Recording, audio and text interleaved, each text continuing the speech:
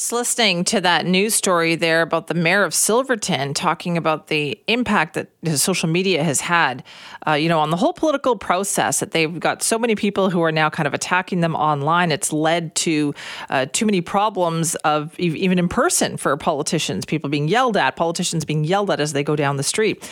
So we know that social media has changed the way we interact with each other.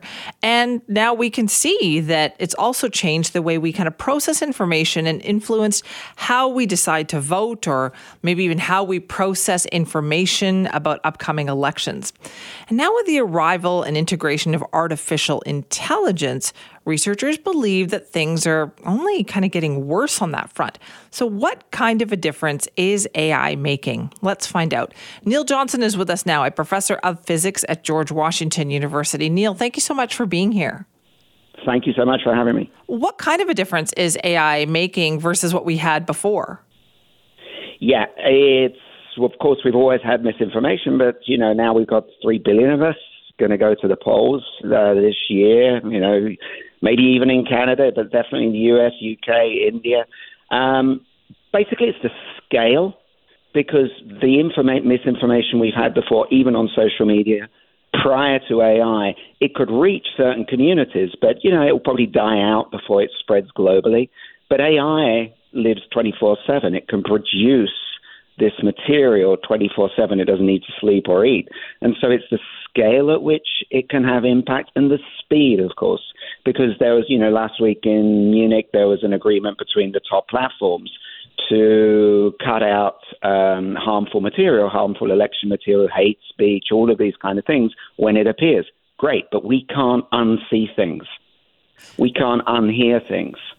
So, from the Biden robocalls that appeared here in the U.S. through, there's reports in Indonesia of, an AI version of the leader. All of these things are just escalating as the technology escalates.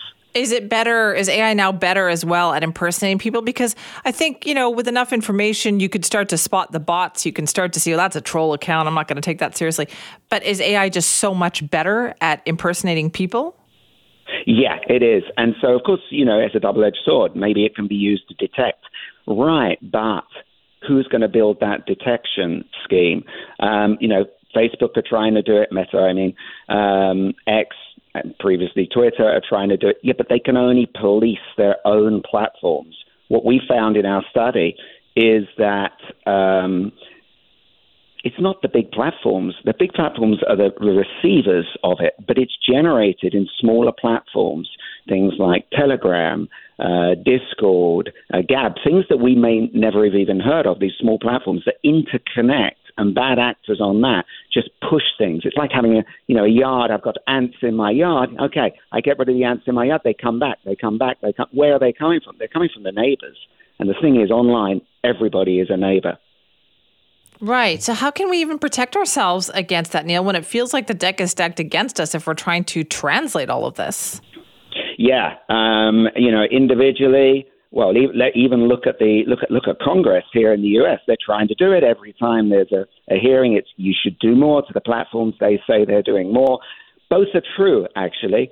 The platforms are doing more. But what we need is actually, how could you ever win a battle without a map of the battlefield? So what we're trying to do here in the university is map that out. I was amazed that nobody has a map. So I asked people listening, what does what's the online universe look like? Okay, now where do the bad actors live? We might imagine they live out at the periphery.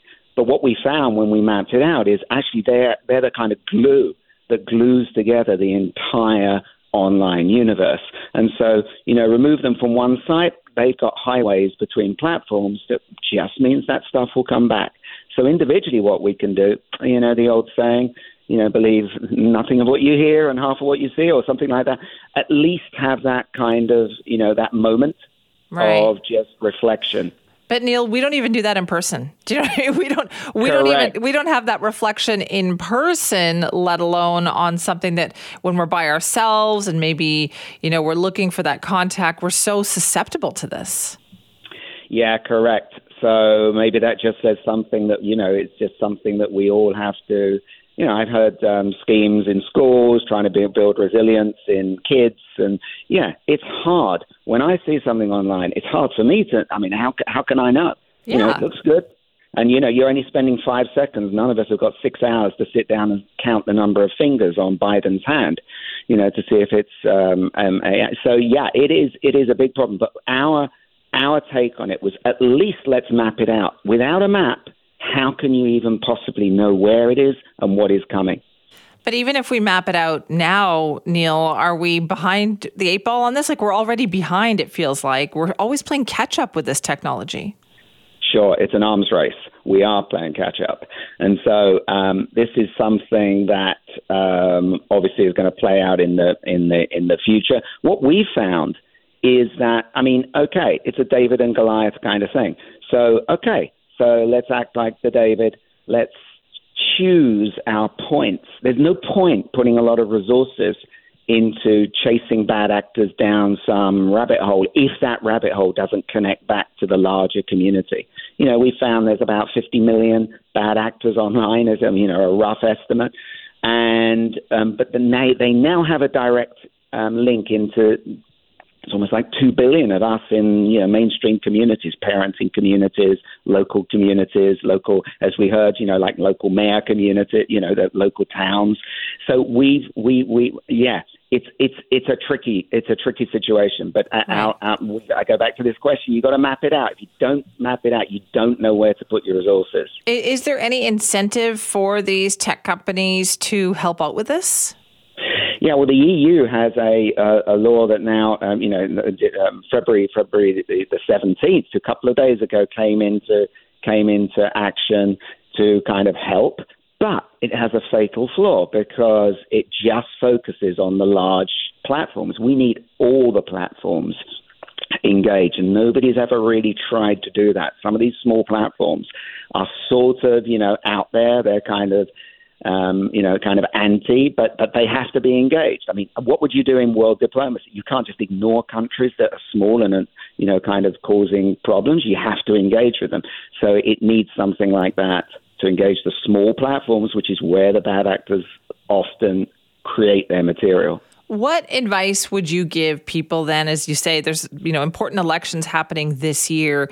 There's an awful lot of people out there, Neil, who only get their information from social media. Yeah, correct. And that's an increasing number. I read a statistic, something like half the people in the US. I think that what we're hoping to do is provide, it's almost like a little dashboard. Imagine a little dashboard, or it's almost like the weather map where you can see where there's kind of incoming storms of information. So if you happen to be on a particular platform with any particular communities, you'd know that platform and those communities were a hotspot.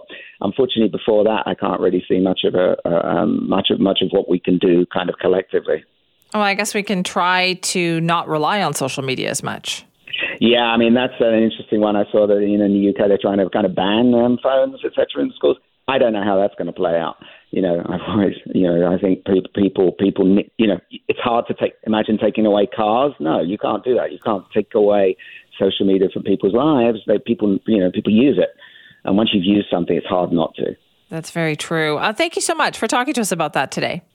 No, thank you. That's Neil Johnson. Neil is a professor of physics at George Washington University, where they did this study. They kind of dove into the use of generative AI in social media and found that it is definitely influencing people, that AI will increasingly fuel election falsehoods. And there are some very big elections coming up this year. I think Neil even mentioned something like 3 billion people around the world will vote this year. And that's just like the United States. That's India. That is the UK. Possibly here in Canada. Here in BC, we've got an election this year. So this is important information to know. You can't believe everything that you read on social media, but unfortunately, it is just so easy. We are so susceptible to that, right?